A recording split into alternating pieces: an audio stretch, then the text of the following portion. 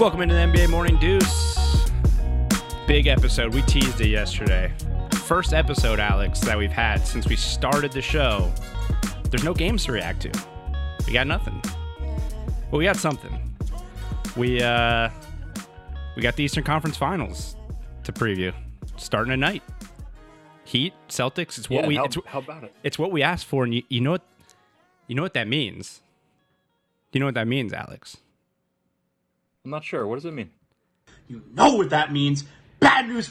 Bad news for who? It's bad news for every other podcast doing an Eastern Conference Finals preview because we've teased him. We've teased him a few times. We've got him. Jonathan Zaslow, host of Zaslow and Amber, pregame, postgame, Miami Heat. If there's somebody that's going to talk Miami Heat basketball on your podcast and preview the conference finals, he's the guy. Zaz, what's up? Welcome to the Deuce.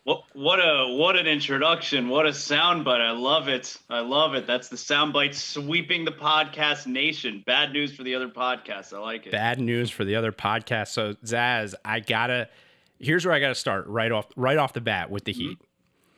You're a lifer. You've seen everything. You know, and I listened to your show today. I know how you feel about the Celtics. I know you hate the Celtics, right? I don't like them. You don't like the Celtics. So how do you feel about Heat fans suddenly in this offseason embracing Kendrick Perkins as the Heat cheerleader? He loves the Heat, and Heat fans love him all of a sudden. Yeah, I'll tell you my backstory first with Kendrick Perkins. And it's like, I don't want to have him on my show, okay? Zaslow and Amber, 10 to 2 on the ticket weekdays. I don't want to have him on the show because I feel like a phony, okay? Even though we all love Kendrick Perkins now because he's on the East tip. But I feel like a huge phony having him as a guest on my show, even though we're on the same page, because I've spent the last 6-7 years referring to him as Goon Time anytime his name comes up in any kind of conversation, and not just referring to him as Goon Time, but like the worst player in the NBA his last few years in the league. Horrible. He was a horrible player his last few years. You know, when he was on the 2008 Celtics, excellent defensive center. He's a big reason, him getting hurt in the 2010 finals against the Lakers is a big reason why the Lakers were able to come back and win that series, Game 6 and Game 7. Andrew Bynum, and they didn't have Perkins to guard him.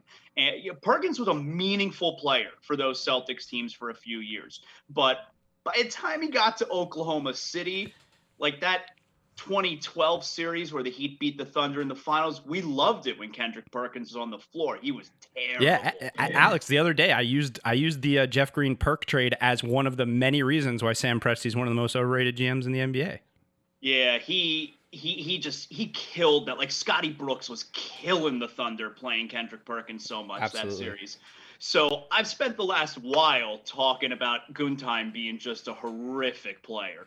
And now over the last little while, he loves the Heat. He's so 305, okay? And he's a country boy, okay? So like, weird. He's a tough guy, you know? And he loves 305. He loves Dade County. You know, his thing is them goons. And so we love it. Like, I hated him as a player because he was terrible. But I really like him, obviously, as an analyst. And not just with the Heat stuff, but I just feel like he's a straight shooter. Like, even with all the Kevin Durant stuff, calling him out, you know, like, I just feel like he's a straight shooter on television. You don't get a lot of former players who are like that. But I don't want to have him as a guest on my show because I feel it makes me a little bit of a phony. But I do like Kendrick Perkins on television. I think he's very good. Wild. So just so you're aware, Alex he lives up in Philly. He's a Philly guy. So I mean I got to know Alex because I know, look, different fan bases are different and Philly fans are just a different breed. Could you ever imagine yourself in the middle of a playoff run just suddenly embracing a Celtics player or one of your biggest rivals' most hated players? I don't think so. It's such a weird thing. I guess I don't know because I don't really have a team at the moment. Like I don't have a horse in a race, so to speak. Even though I'm South Florida. I guess I'd be more shocked than anything that a national analyst is embracing Philly because that rarely happens. But I'm trying to put myself in that position, and I don't think we'd latch on to Kendrick Perkins, whose Basketball Reference page I just pulled up, and under nickname we've got Swamp Thang. Anybody? I was completely unaware of that, but that's a fantastic nickname. Oh man. Well, you know what his nickname is for Heat Twitter? What's the language like on what kind of whatever language you want to say? Okay. Yeah. All right, his nickname on Heat Twitter, and this has been the case for a while now. His nickname is Moose Pussy. Okay. So I'm going to email Basketball Reference and make sure they update that page with Moose Pussy right next to Swamp. No, I didn't come up with that nickname. Wait, that's the nickname. It's not like Wikipedia. You can't just go on and do it yourself. No, maybe you can. I'm not that advanced here, but all right. Well, look at what I did to us. I started us down a Kendrick Perkins rabbit hole before we even get into the series. So let's talk Heat Celtics. So Heat have been just chilling since Tuesday, just running through the Bucks. Celtics have been off since Friday, but they went through a 7-game series. Tough matchup with the Raptors. What were your initial thoughts, and what are your initial thoughts on the series once you saw, all right, it's Boston, it's go time? Zaz. Yeah, I wanted Toronto to win because I felt like I think Boston's better than them, but when it really boils down to it, I mean, they played a really tight 7-game series. There's clearly not much of a difference between those two teams. I also think that Toronto was running out of gas, which I think we saw by the end of Game 7. I think Boston looked fresher to me. They're certainly a little bit younger. I think they're a little bit younger than Toronto is. So I don't think that's the case with Boston as far as fatigue goes. And we're not playing until tomorrow. That series ended Friday. I mean, the Heat have been off for a week, but look, no travel involved. The Celtics have been off for a few days. They're going to be just fine. But then once Boston won, shift my focus where it's like, all right, let's run it back. All right. It's been 7 years. That 3-year stretch, we played them in 11 and 13. That 3-year stretch, they were significant. They were our biggest rival. It was as big a rivalry as there was in the league at the time, because we know all the backstory, obviously, with LeBron leaving Cleveland to, essentially run away, if you want to say, from the Celtics. And even though we only played 2 of those 3 years, it then even carried over into 2014, where Garnett and Pierce and Terry and Jason Terry were now with Brooklyn. Okay. And the Heat faced Brooklyn in the playoffs that year. So it was really like a 4-year stretch against those guys. I hate the Celtics, but I hated the Celtics because of the personnel. Like those guys that I just mentioned, Pierce, Garnett, Rondo, Terry, very unlikable dudes. I mean, just really, really unlikable wherever they go. That's why it's so shocking that everybody loves Kendrick Perkins. I find him super unlikable. I just do. I don't know. Yeah, and this Celtic team, I don't think has guys like that except for Marcus Smart. Marcus Smart's going to be a pain in the ass to play against. For these 7 games. Big Marcus Smart guys on this pod, by the way. Big Marcus Smart guys. I mean, look, I can't believe how good he's turned out to be. He's a really good player, but he also flops and flails all over the place, and that's tough if you're a fan of the other team. So that's what we're going to have to be dealing with. But I find Jason Tatum to be pretty likable. I think Jaylen Brown is really likable. And, there's nothing wrong with Hayward. Kemba Walker flops quite a bit, but I don't see it as much with this Celtic team as we did with the Hornets all of those years and the Bobcats. But, now it's not about me hating the players. It's about, okay, let's get this thing going again. I hate that city. I hate that franchise. Let's do it. So I'm excited about it. Yeah, you got to take on the personality of your star player who can psych himself up to hate anybody. Alex, about that firsthand too. You know Jimmy Butler. This is what he does. It's him against the world at all times, no matter what. Even when they're the best team, it's Jimmy Butler. So it makes sense, right? I mean, you saw it, right? Yeah, actually, that was the first question I was going to ask Zaz. May I call you Zaz? Yeah. This is our first time meeting. Yeah. So Jimmy Butler in Philly last year really, really embraced this fourth quarter closer role. And even in the most recent series with the Heat, me and Joey were talking about how he's not taking enough shots. Like, is he waiting till the fourth quarter too much in your mind? Or does he really have to, carry the offense throughout the game in this series? The last game, his box line was like 17, 10, and 6. I think he attempted 6 field goals and 8 free throws. And that was a pretty typical Jimmy box score throughout this season.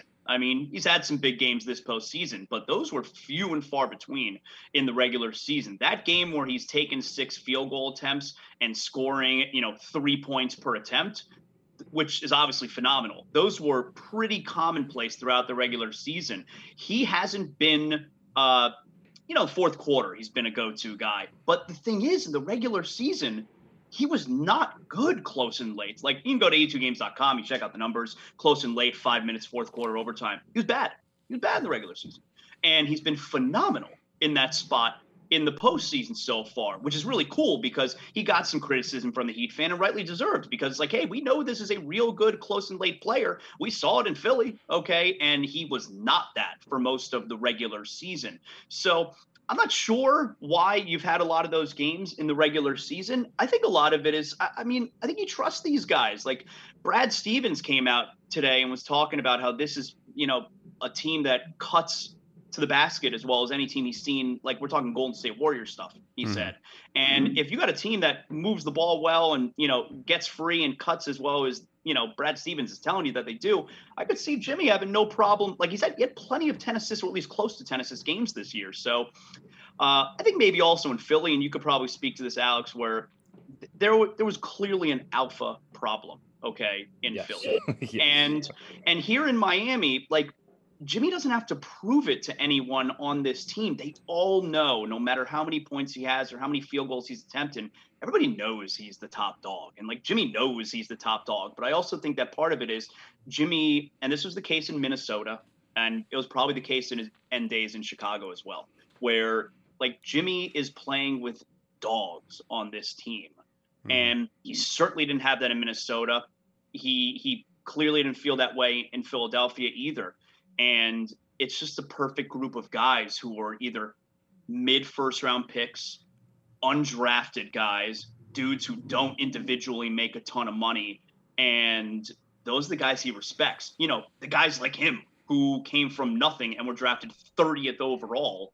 Like, those are the dudes he loves. And I think when he comes, he sees in Philly and he sees Simmons, and especially in Minnesota with Wiggins and Towns, and he's like, giving this dude $150 million, what the hell's he ever done? But the guys here, these are dudes who have had to work and have not been given anything. And he vibes with it. Yeah, I think. Go ahead, Alex. Go ahead, Joe.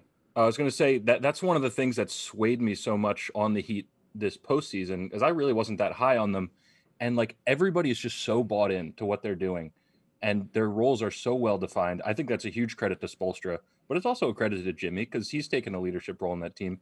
And they just look so much better to me than they did in the regular season. Now let me play. I think part of it too, and I'll say real quick also, where I forget which game it was in the Indiana series, but after one of the games where Jimmy was caught yelling at Bam, and Jimmy said after the game, and it was clearly a slight toward, maybe the guys in Philly and maybe certainly the guys in Minnesota. And I don't think he did it on purpose, but he was just talking about past experience where the reason, we all get along here is somebody's got a problem with what I say or what I do. They come to me, I go to them. No one has hurt feelings. And I'm pretty sure, though, it was the opposite that was taking place in his previous stops. Again, I don't think he was trying to slight past teammates. I think he was just telling the truth. And yeah, these guys get along.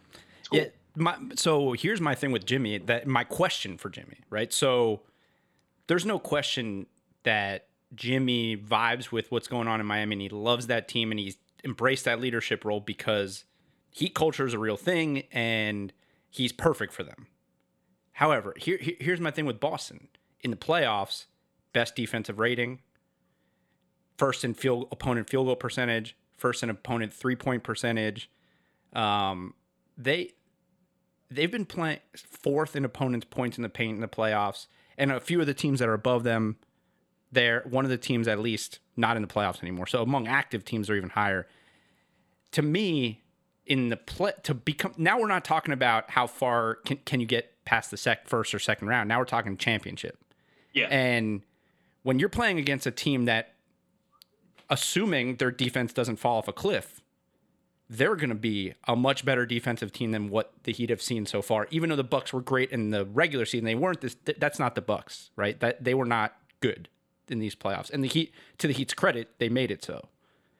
So to win a championship, You got to have that dude, man. You have to. I mean, there's a reason why the Lakers and the Clippers are the favorites, even though the Clippers might get bounced, right? It's because they have those dudes. And when you look at the Celtics, even though they're young, Jason Tatum is that dude, I think, every night. My concern with Jimmy, and I wonder where you fall on this, is when it comes down to it at the end of a game, or even in any game, when the Heat inevitably have a game or two where they do struggle offensively, where they're not the best three-point shooting team in the playoffs, is he just going to say, is he going to be like game 1 and game 3, Jimmy, against the Bucks, and just say, fuck it, and I'm going, and I'm getting 40, and I'm getting 30? Or is he going to be Jimmy who's like, all right, you know what? I know I can score whenever I want, but I'm going to everybody else get going. Because it just, I've never seen, he sort of bounces back and forth between the two, and I think the deeper they get in the playoffs, especially against great defensive teams, he's going to have to do it. He has to be the guy. Look, the Heat would totally be bucking the trend that has been forever with this league, is that you have to win with the stars. Yeah. I mean, really the only example of the last generation is the 04 Pistons. That's it, man. There's no other team. They got a little bit of that team in them too, that dog, because that team was they won because they were a great defensive team with a bunch of guys who could just shoot and score when they needed to. They sort of switched off their roles, Yeah, but that's the only team that didn't have a defined superstar, okay? Otherwise, the teams that win are the teams that have the best player on the floor. And the Heat have now entered look, you could say they were already in that territory because we all know Giannis is better than Jimmy Butler, even though Jimmy was the best player on the floor in those games. But the Heat have entered that territory now where they will no longer have the best player on the floor. None of the games. None of the games this series. None of the games the next series, although I suppose unless they end up playing in Denver, if you want to make a case. But even then, you could still Jokic, the way Jokic is playing, it's hard to say anyone's better than him. Even then, you're probably going to lose that argument, okay? Right. So we're at the point where the Heat are never going to have the best player on the floor. So we're certainly in uncharted territory as far as what it usually takes to win in this league. But yeah, they're going to wind up leaning on being an incredible passing team, being a team that could shoot the hell out of it. And late in games, they got a couple guys. Jimmy's one of them, but they got a few guys who are able. I mean, you know how this league goes. You got to have guys who can create their own shot, who can take junk shots, and who can make junk shots. And Goran Dragic is able to do that. And look, it's crazy, but Tyler Hero is able to do that. He is excellent at getting his shot one-on-one. And it's why he's in these games late in the fourth quarter. But look, let's be honest, at this point, nobody expected Dragic to have the playoff that he's having. And I kind of hope, all right, I hope the other shoe doesn't drop, okay, with Goran, because he's been playing above what anyone's expectations could have been, and they need him to continue to be that and more this series. So it really is a collective with them because, like I said, they no longer are ever going to have the best player on the floor the rest of the way. Tyler Hero is just fascinating to me because I'd go out on a limb and say I don't know that I've ever seen a rookie make a progression over an 8 to 12 game period like I've seen Tyler Hero. Because when I was watching him in the seeding games, in the play-in games, everything still looked sped up. He still looked like a rookie to me. It didn't look like it looked like he was rushing to get to his shot. It looked like he was rushing to make a decision. And then suddenly, toward the end of the Pacers series and absolutely in the Bucks series, now he's like their full-time backup point guard. Yep. Everything is slowed down. Every time he shoots, remember I came on your show before the Pacers series. I think it's going in every time he shoots it. And that's what I was saying about Duncan, right? And I still feel that way about Duncan, but now I feel about both of them. It's like every time because he's taking the right shots and it's not like he's just forcing to his spot. He's fat. So he's one of those guys who could be the huge X factor for them. And I think in general, they're so much deeper than Boston. That's going to be a huge X factor. But the other guy who we've talked about a lot, me and you, Zaz, is Bam. He's talking. I went back to watch their 3 games. He's had a very good year against Boston. Yeah, very good. So I went to watch their watch their last game, but none of the games this year either team was at full strength. So one of the games Jimmy didn't play, one of the games Tatum didn't play, and I think the first game, which is almost a year ago now, Marcus Smart and Goran didn't play. So I mean, they've never. But in the last game, Bam took Jimmy Butler in the last one. Right, but Bam took 18 free throws. He got to the line 18 times. Yeah. They're gonna if he can do that, Heat are tough to. They're gonna be tough to beat against anybody. It's hard to know what the series is going to look like because, like you said, that last game, Jimmy did not play. The Heat won it. Okay. The first 2 games that Boston won, Myers Leonard was still starting both of those games. Justice Winslow started one of those games. I think it was the first one. I think it was definitely the first one. Definitely the first one. Yeah, definitely the first one. So it's hard to gauge what these teams are going to look like facing off starting in game number 1 because the 3 regular season games. Yeah, I don't know how much we could rely on that. I think a big difference is that in all 3 of those games, they started. Well, 2 of them, Myers Leonard started at the 5, and then in the last one, Kelly O started at the 5, and I think obviously Bam now starts at the 5, and that's a huge difference because Tice can't handle him.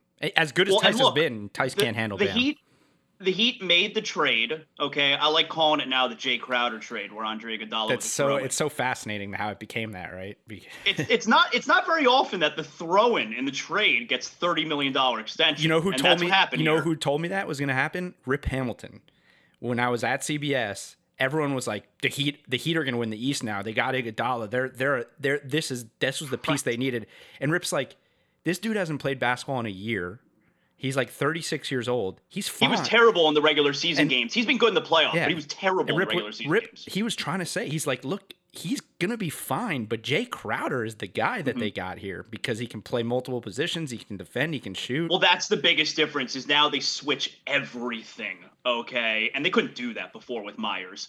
And look, Jae Crowder is shooting like 50% from 3. That's not normal, but this is why they made the trade. They made that trade so they could add the 2 wing defenders, okay? Iguodala and Crowder now. They did it so that they could play the way they did against Giannis with kind of building a wall. But they can't do that anymore now with Boston. They can't put 2 and 3 guys on Tatum or Brown, whatever. But they have multiple wing defenders here. Jones Jr. will probably play quite a bit this series. He didn't play very much last series, but they need these wing defenders. And like they have the guys now. They're not going to be able to double and triple, like I said, but this is why they made the trade, is because when they get to this point against a team like Boston, they have the personnel. Yeah, I mean, I was going to ask 2 things on based on what you just said. One was in terms of their rotation. So Boston has 4 of the top 15 players in minutes played in the playoffs. So I wonder, do you think Spo, obviously coaches, the deeper you get in the playoffs, they tend to shorten their rotations. But they've played 10 guys not major minutes for the deeper guys. Like you said, Derek Jones hasn't played a ton of minutes. I'm trying to think. Kendrick hasn't, but he was sick or had COVID or was late for COVID or whatever it was. But do you think he continues to go 10 deep because these guys played 7 games? They've played a ton of minutes. I mean, they had that one game where everyone in their starting lineup played 50 minutes. Yeah, they went 2 overtimes that one game. Yeah. I mean, look, Olynyk, Hero, and Iguodala get regular minutes. So that's 8 right there that are getting regular minutes. Kendrick Nunn started to play a lot more in the second series. And Derek Jones Jr. played quite a bit in the first series. But I think both of those guys are going to play this series. Number one, I think Nunn is going to be responsible a little bit for Kemba Walker. And Jones Jr. will be one of the guys I think that they will try and put on Tatum every now and then. So yeah, I think they're comfortable going with 10 guys if they want. And like you said, I don't think Boston is as deep as them. I mean, Boston's starting 5. If you want to take them over the Heat, okay. But Hayward's out. Hayward is officially out game 1. The Celtics tweeted it out earlier.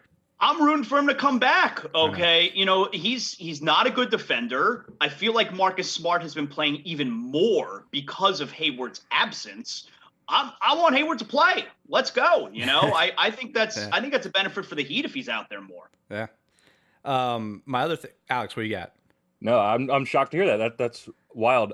Does he have a shot at game 2? Like how? I don't know. It seems like it. So I guess he worked out in a group setting, but not in like their full team work practice. Yeah. But he did like a side workout. So doesn't sound like he's totally back yet. But I guess for me, definitely closer. I'm so shocked at how Marcus Smart is shooting, and I just feel like I can't believe it. I just feel like he cannot sustain that in this series. So that's what So there you go. Him and Crowder cancel out, right?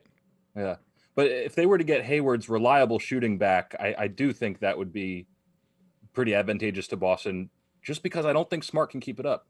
The other point I was going to make, like we talked about Bam a little bit, but I think that's really the only like definite advantage I see the Heat having over the Celtics. Like, I think if the Heat are to win this series, at the end of the day, we're going to be talking, wow, Bam really, like, he ate Daniel Tice alive. That's the only way I see the Heat winning the series, just because Boston's wings are so impressive. Yeah, well, speaking of, and on the Hayward thing, I wanted to ask you, Zaz. So one other thing is, we saw how much Nick Nurse's zones messed up Boston last series. The box and one, this triangle and two, he switched his defensive rotations like every few possessions. The Heat played the most zone in the NBA in the regular season. They haven't played any in the playoffs. Right. Do you think Spo plays zone, but also takes some of Nurse's gimmicks that work? Because it's fascinating. The fascinating thing was, like, they shut down Kemba and they won games because of it. They didn't shut down Tatum every game. They didn't shut down Brown every game. But when they took Kemba completely out of the mix, they got back into the series. Yeah, Kemba had a really tough series. And it's weird. Like, I saw that as well, that the Heat have not played any zone in the postseason. And over the last nearly 2 years, the Heat have been the team that had been playing the most zone in the league. And a lot of it is they love using Derrick Jones Jr. in that zone. He covers a ton of space. That's what made him valuable last year, and they started using him. I would absolutely expect them to use zone this series, especially considering that Toronto used it quite a bit. But the Heat, I think they're fourth overall, maybe defensive efficiency so far in the bubble, somewhere around that. So that is exactly where they're at. So it's not like what they've been doing. And I mean, yes, Milwaukee was not Milwaukee, but I come from the school of thought where you're not playing the way you wanted to play because another team is making you not play that way. So yes, Milwaukee was clearly not what we saw in the regular season. But I think it's because there was a team there that didn't want them to do that. So it's interesting because Miami was really good at the zone the last couple of years, and they've been pretty good defensively not playing the zone yet. Yeah, but maybe that'll be a work to their advantage because the Boston hasn't seen their zone. Or they've seen versions of it during the regular season, but they don't know what's going to come because they haven't seen it in the playoffs yet. So I think the perfect snapshot of this series of how fun it's fun, but not in your typical NBA basketball way, the way the league is now, because you look at these two teams, right? Boston's second, Miami's third in net rating in the playoffs, but they're 12th and 13th in pace. They're grinding it out, both teams. Yeah, the Heat don't play fast. Yeah. Either one of the slower teams. So it's going to be a grinded out defensive series. That, though. It's going to be fun because they're both physical teams. There is almost guaranteed. Jae Crowder, I think, still has a chip on his shoulder because he was a throw-in in the Kyrie trade too. Well, and what about Olynyk? They straight up cut him. They renounced his rights to make room for signing Gordon Hayward. They straight up said to Kelly Olynyk, we are not even going to tender you a contract. We are renouncing your rights so that we could sign Hayward. So there's that too. Yeah, I think it's super interesting. To me, like, it's so hard to lean one way for me because I see, I think Miami's been, I think, substantially better offensively in the playoffs than Boston, which is strange to see, statistically speaking, when you see that Boston has the second best net rating in the playoffs. Their defense has been so damn good. So I think Miami, I think the Bam thing, you have a good point, Alex, but to me, I think if Miami can make it a deep series, like a 6-7 game series, I think it plays towards Miami's favor because of their depth. I think if Boston can't get out of this series quickly, which I don't think they can, it's going to be really tough. They're going to be worn out, man. All those guys. I know they're young, but they've played a lot of minutes in these playoffs.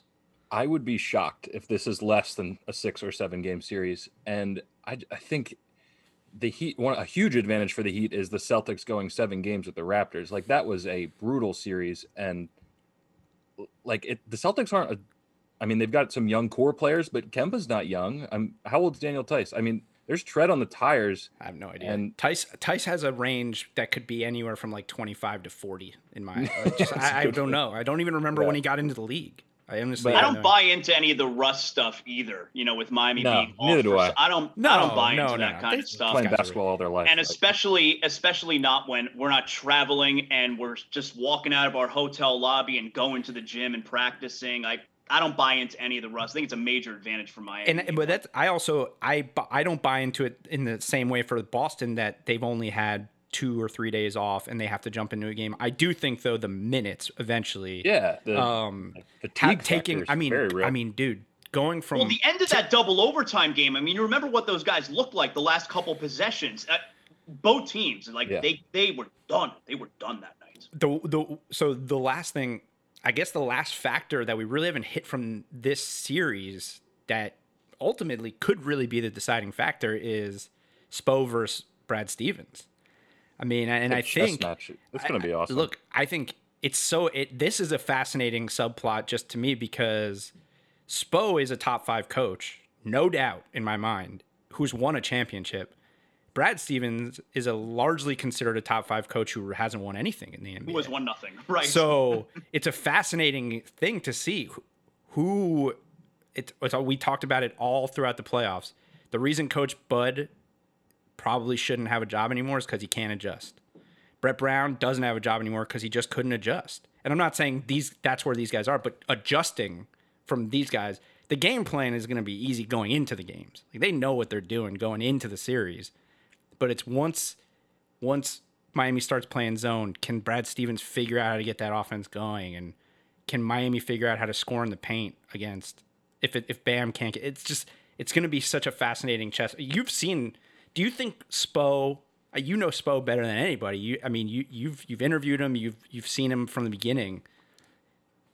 Is there any ego part of him that's like, I don't get enough credit for as good of a coach as I am in the league in terms of ranking wise, and I like proving people wrong? I think he's okay with not getting that kind of recognition because we used to ask, years ago, eventually you stop asking him about it, but the coach of the year stuff, he's never won coach of the year. He's never even come close to winning coach of the year, which is kind of nutty. He's never come close. And he doesn't care about it. I think there's also a weird stigma where there was a stretch of years where the coach of the year would get fired the next year. Okay. So there was a weird thing going on there. My guy Lionel Hollins. Dwayne Casey, I think, as well. George Karl. Happened to. George Karl, definitely. George Karl would definitely happen to. There was a weird string where they'd get fired the next year. But the thing with Brad Stevens and Erik Spoelstra that makes Heat fans angry is it's exactly what you just said, where Brad Stevens is up here on this pedestal, and I think Brad Stevens is a good coach, but Brad Stevens up here on this pedestal having won nothing, and Erik Spoelstra is not looked at as on that same level, and he's done an incredible amount of winning. And by the way, I don't think Spo is 50 yet. Maybe he just turned 50. At 50 years old, that looks great. He is a lock for the Hall of Fame. He is a lock for the Hall of Fame. Okay. And yeah, Stevens is thought of one way and Erik Spoelstra isn't really thought of in the same breath. And that's kind of crazy. Well, I mean, I think for the people who know he is, but I think for the casual fan that no, he's not thought right. of. And I think part of that is probably his 2 championships were with the big 3. So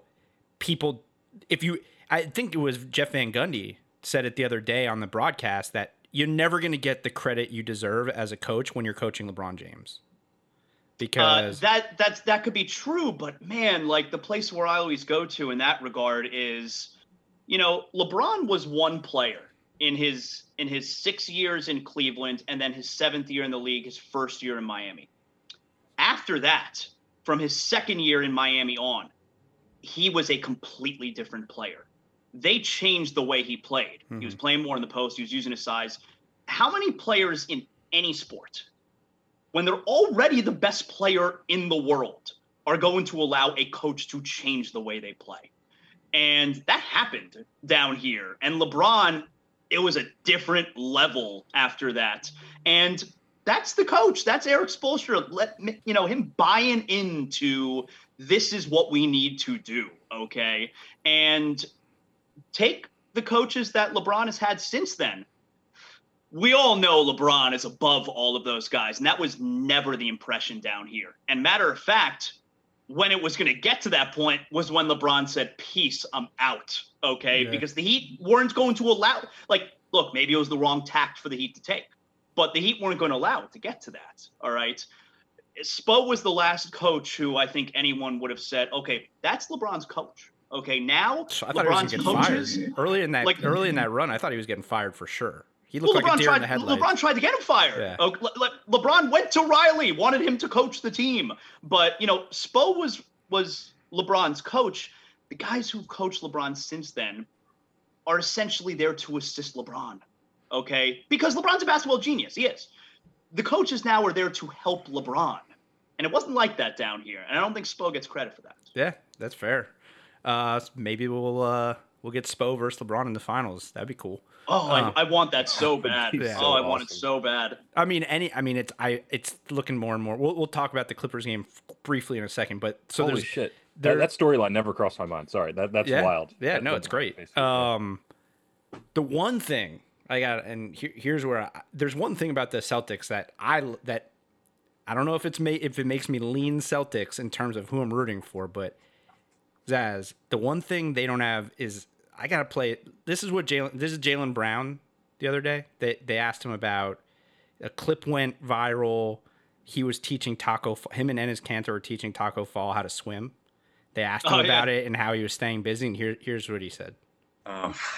First, I would say, being able to spend time with Taco and Enes, those are probably the two guys I've spent the most time with here. Just hanging out, having dinner, or hanging out by the pool or whatever. And those are two great guys, man. Those guys are great. So just the swimming lessons, I guess, are examples of, of just parts of our friendship just being displayed. But Taco, I'm not sure if he had the two best teachers teaching him how to swim, but, we take it one day at a time. We see where we get. Now, you've been doing radio for a long time, so you probably hear that clip. You're like, that clip's not that great. It doesn't really. What is it? What does that do for us when we're previewing the Eastern Conference Finals? It does nothing other than to bring up to you. Jaylen Brown has the most sensual voice in NBA history. It's just so. And we played it a couple games ago. It just.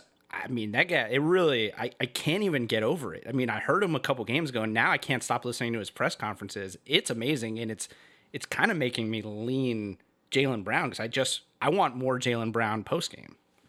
I thought we were just going to bust on Taco Fall not knowing how to swim. I thought that's the direction we were about to go. I'm not shocked. For some reason, I'm not shocked about that. I don't know why. Some dudes don't. It's always weird meeting a grown-up who doesn't know how. I guess is Taco Fall a grown-up? I suppose it's always weird meeting a grown-up that doesn't know how to swim. That's always weird. So, is there anyone on the Heat that can rival the sultriness of his voice? Who do the Heat have? Anyone? Myers Leonard has a pretty deep voice. Yeah, I was going to say Myers Leonard. Myers Leonard has a good, thick voice. Yeah. From what I understand, he's a good-looking dude. Okay. Listen, you don't have to. We don't have to listen. We know. Hey, I got a growth spurt, but it's going horizontal by the way. Come on, Myers Leonard. We're not messing around there. That's a good looking man. But if you just heard the voices, I don't know. Jaylen Brown, not quite on the level, but the voices, it's crazy. I never knew. Now I know. Now you know. All right, let's. Tonight. Depending on when you're listening to it tonight or game day, the Celtics are -1.5 to win game one without Gordon Hayward, which I think is an indication of how Vegas really thinks this series is. It's basically a pick. I don't know where you land on making picks against the spread and that type of stuff, but we do it for all the games on the show. So if you don't want to make a pick, you're picking the Heat, so I don't have to even ask there. Yeah, it's just easier for me to pick the series. I saw the most recent odds. Yeah, I have them here Boston, too. Yeah, Boston jumped Miami in the overall. What are they plus to win the title? I'm talking about. They jumped Miami recently. So there's series odds. So the series odds. So what is that? Right now, Celtics are -140. The Heat are +114, which is also basically about as even as you can get without it being even. Yeah. The interesting numbers are in how many games. Vegas, I think, agrees that this thing's going 6-7 games. And the further you get down, like win in 6, it's Celtics plus 440, Heat plus 500. And then to win in 7, it's Celtics plus 440, Heat plus 490. So it's I would have thought, I would think the longer the series goes, advantage Heat, just because of all we're talking about with how many games played and all of that. I would figure that the Heat would have an advantage there. But still, those numbers are so close late in the series. How many games, Az? Well, I think the Heat are going to win. I mean, look, if we're sitting in a game 7, these two teams, I mean, I'm gonna be on the verge of an aneurysm. I really am. Like, I mean, I can't believe it that we're. By the way, like, I think that these two teams are the future of the Eastern Conference from here on out. I think this is going to be the case for a few years now. Well, I think we're going to get Miami and Boston again the way we did the beginning of this past decade. I think we're in store for this for a few years now, which I think is going to be really fun. Yeah, I like the Heat to win the series in a long series. So I guess that means either 6 or 7. Let's go Heat 7. But I can't believe that my heart is going to go through that again, because those series back in 2011 and 2013. Whew, that was good stuff, but it was like going into that game 6 in 2013, the infamous LeBron game. That game was not fun for me until it was over. Yeah. I enjoyed none of that game until it was over. Before I go to Alex's pick, I'm going to throw Boston in the mix there. I mean, Brooklyn, because it's just impossible. If KD comes back healthy, there's no way that they're not right there on the level with these two teams immediately. He's just too good, and there's really nobody in the East like him. But in terms of the future, they're there. But if KD comes back next year, they'll be right in the mix. But yeah, these two teams, no question, for the future. Alex. Yeah, well, just to second that, as a Philly fan, I'm terrified of these two teams. The building blocks are there. Tatum and Brown for the next decade is a nightmare. And then you look at these, I mean, Hero, Bam, it sucks. It sucks to be a Philly fan right now. But I got to take the Celtics. I think it's going 7. I think this is going to be a classic series. I really do. And for me, it's as simple as, we mentioned it earlier, I think Tatum's the best player on the floor, and that gets it done in 7 games. But I kind of just love the fact that we don't have the Warriors anymore, and it's a foregone conclusion. Like, I have no idea what is about to happen down the stretch here. And it's really fun. I think either of these teams could win the title, because I'm just not blown away by the Lakers or the Clippers. But I'll go Celtics in 7. Not confident. I mean, how wild would it be if the Clippers wind up losing this game 7? Well, right, yeah. Yeah, so let's talk about that. But first, I hate, it's so weird for me because I'm such a believer that, especially deep in the playoffs, if you have the best player on the floor, you have the advantage to win the series. But I do think that there's a chance Bam could be the best player on the floor in this series. So, not right away, but he could prove to be the best player in this series. The same way in the Bucks series, Giannis was the best player until Jimmy was the best player. So we'll see. It remains to be seen. If he can assert himself offensively and be that guy until crunch time, but if Bam averages 20 a game, it's gonna be tough. I mean, that's not really his thing, but he could do it against this team. And like I said, I do believe the Heat have a big advantage if this goes deep, because I mean, Kemba already kind of looks worn out. Gordon Hayward's never going to be 100% healthy, just getting thrown back into it. They're playing a lot of minutes. It pains me because I'm going against what I believe, but I'll go Heat in 7, because not that it doesn't pain me to pick the Heat. It just pains me to go against what I believe, which is the most talented team usually wins deep in the playoffs. Absolutely. Yeah. But no, they're totally bucking the trend. Everything that he have done so far, they're totally bucking the trend. Yep. All right. You mentioned the Clippers. So game 7, I mean, we didn't even talk. We talked about it a ton yesterday, but we'll talk about real quick. I listened to your show earlier. I listen to it all the time. You're not a big Clippers guy. Oh, I love rooting against them. They're so unlikable. They really are. They're so unlikable. First of all, they're a nothing franchise. I mean, they're literally a nothing franchise, the Clippers. Nobody cares about them. I think I saw a stat the other day that they're now like 0-6 or 0-5 all time, with a chance to go to the Western Conference Finals. With a chance to just go to the Western Conference Finals. Not even to go to a championship, just to go to the Western Conference Finals. Yeah, and by the way, Doc Rivers looking to become the first coach ever to blow 3-1 leads. All right, so you got that on the line too. He did it with the Clippers already, and he did it with Orlando back in the day when they were up 3-1 against the Pistons. Okay, so he's looking to become Tracy McGrady. Remember, McGrady said it's great to finally get past the first round after they went up 3-1 and they didn't win again. Well, Alex, how old were you when Doc Rivers was coaching the Magic? You could not have been. You were probably in middle school. I'm not sure. You were probably. I mean, you had to be young. Like, for me, this Tracy is like McGrady. 01, 02. I'm talking about. In my mind, McGrady's wearing a Rockets jersey, so that's like, when he was with the Magic, I was still. Coming online, I guess. But McGrady post game saying, how does it feel to be up 3-0? It's great to be out of the first round. They didn't win again that round. Unbelievable. So anyway, look, there's nothing wrong with Doc Rivers as a person, but his team has never committed a foul. He's nonstop bitching and moaning. Okay, I can't handle Doc. And obviously, Pat Beverly is brutal to watch if you're on the other team. Just brutal. And we know about Pat Beverly. He came up through the Heat camp. The Heat cut him going into, I think it was 2011 or 2012. The Heat cut him. And so he's got this massive chip on his shoulder ever since then. How could a team cut me? I'm Pat Beverly. And so he's completely unlikable. And then you got the Morris brothers. I never know which one plays for which team. Okay, whichever one plays for the Clippers. He also they got the dirtier one. Marcus is sort of the dirtier one, it seems. Yeah, he's the one. Is that the one on the Clippers? That's the one on the Clippers. Yeah. Okay, so they got the dirtier one. Well, get ready, because if you go to the finals, you're probably playing one of the Morris brothers. Right. And Montrezl Harrell. I don't know anything about Montrezl Harrell other than what he said to Luka Doncic, which, my God, is such a bad look with everything that we're all trying to accomplish. Right. Okay, totally. Right now. So that was awful. That Clipper team, I can't handle it. I don't like them. I hope they lose Game 7. Let me throw that. Go ahead, Alex. I fully thought this was coming, but the thing that pisses me off the most about the Clippers is when on the broadcast, inevitably, they cut to the owner, Ballmer. Oh, who's cheering like a jackass. It's once a game. It's once a game if they're winning. Yeah. That gets me fuming. You got $1 billion in the bank. Get control of yourself. And it's so forced and weird. But now that it's a safe space, you know what's wild? They're minus 7.5.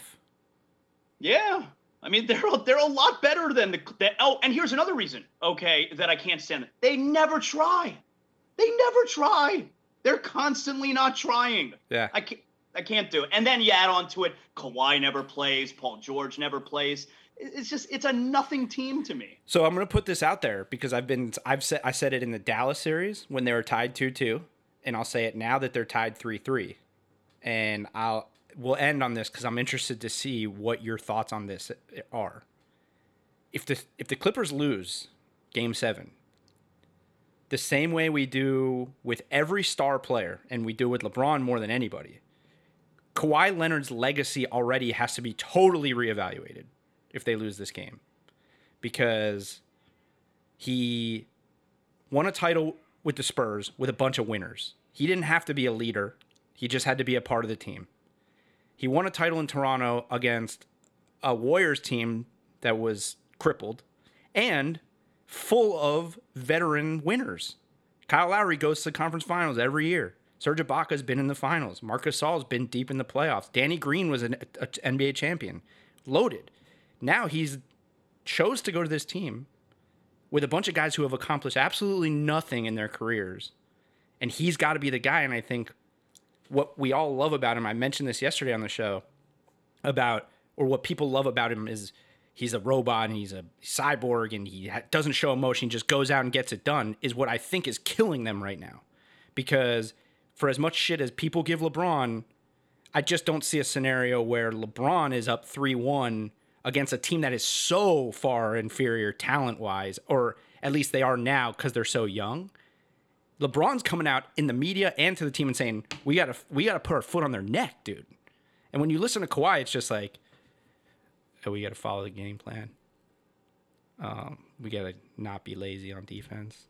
And it's just like, dude, what are we doing here? So if they lose, I don't know, man. It totally changes my perspective on him if they especially blow in a 3-1 lead.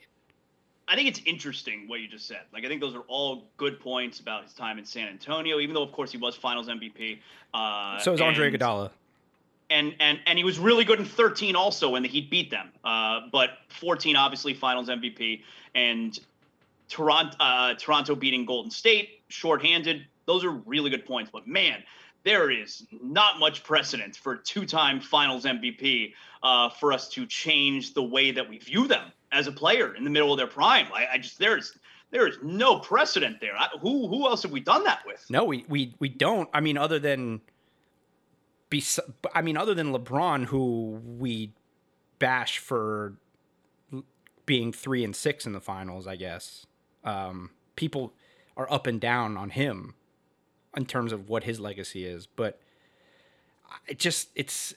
I'm not saying you got to like his career. He's a nobody and he was just another guy. He's obviously there's no question what he is. He's the first or second most talented player on the planet. It's just like, if he can't get this uber talented team to lock in, it just. But what happens when in Game 7 they lose Game 7? He scores his 30 points. He's going to score 30 points. He scores his 30 points. He's really good.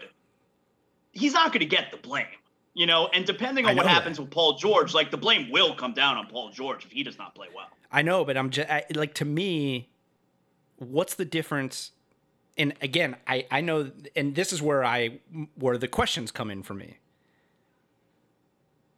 I'm not comparing James Harden and Kawhi because obviously there's different levels there, right? Because one of them is really great and the other one's Harden.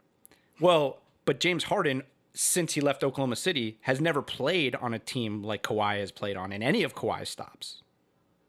That team in Toronto. Here's also the thing that you got to consider with Kawhi. Don't forget, before last year, what was the reputation Toronto had? And Kyle Lowry, too, specifically. Huge chokers, can't perform in the playoffs.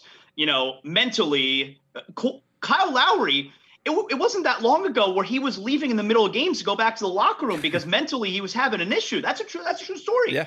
And now Kyle Lowry's like Mr. Playoff performer, But that only changed last year when Kawhi got there. So I think that's got to play a part as far as what Kawhi did with that team. I totally agree. And I think you went from a team that was on the brink of being a finals team and you swapped out DeMar DeRozan for Kawhi, and the talent took a really, really good to great team to an elite team because of the talent level. But I think the leadership and the experience and all of that, other than Nick Nurse sort of coming in for Dwayne Casey, but in terms of the roster, the experience and all that was there. The foundation, so to speak, was there, right? It's almost like Miami. The foundation of what Miami does is there. Now you bring in Jimmy Butler. And if Jimmy Butler does this, it's going to change the narrative of his career. Kawhi goes to Toronto. The foundation's there. You went from having DeMar DeRozan, I consider him the way you consider Harden. He stinks. To Kawhi, who's arguably the most talented player on the planet right now.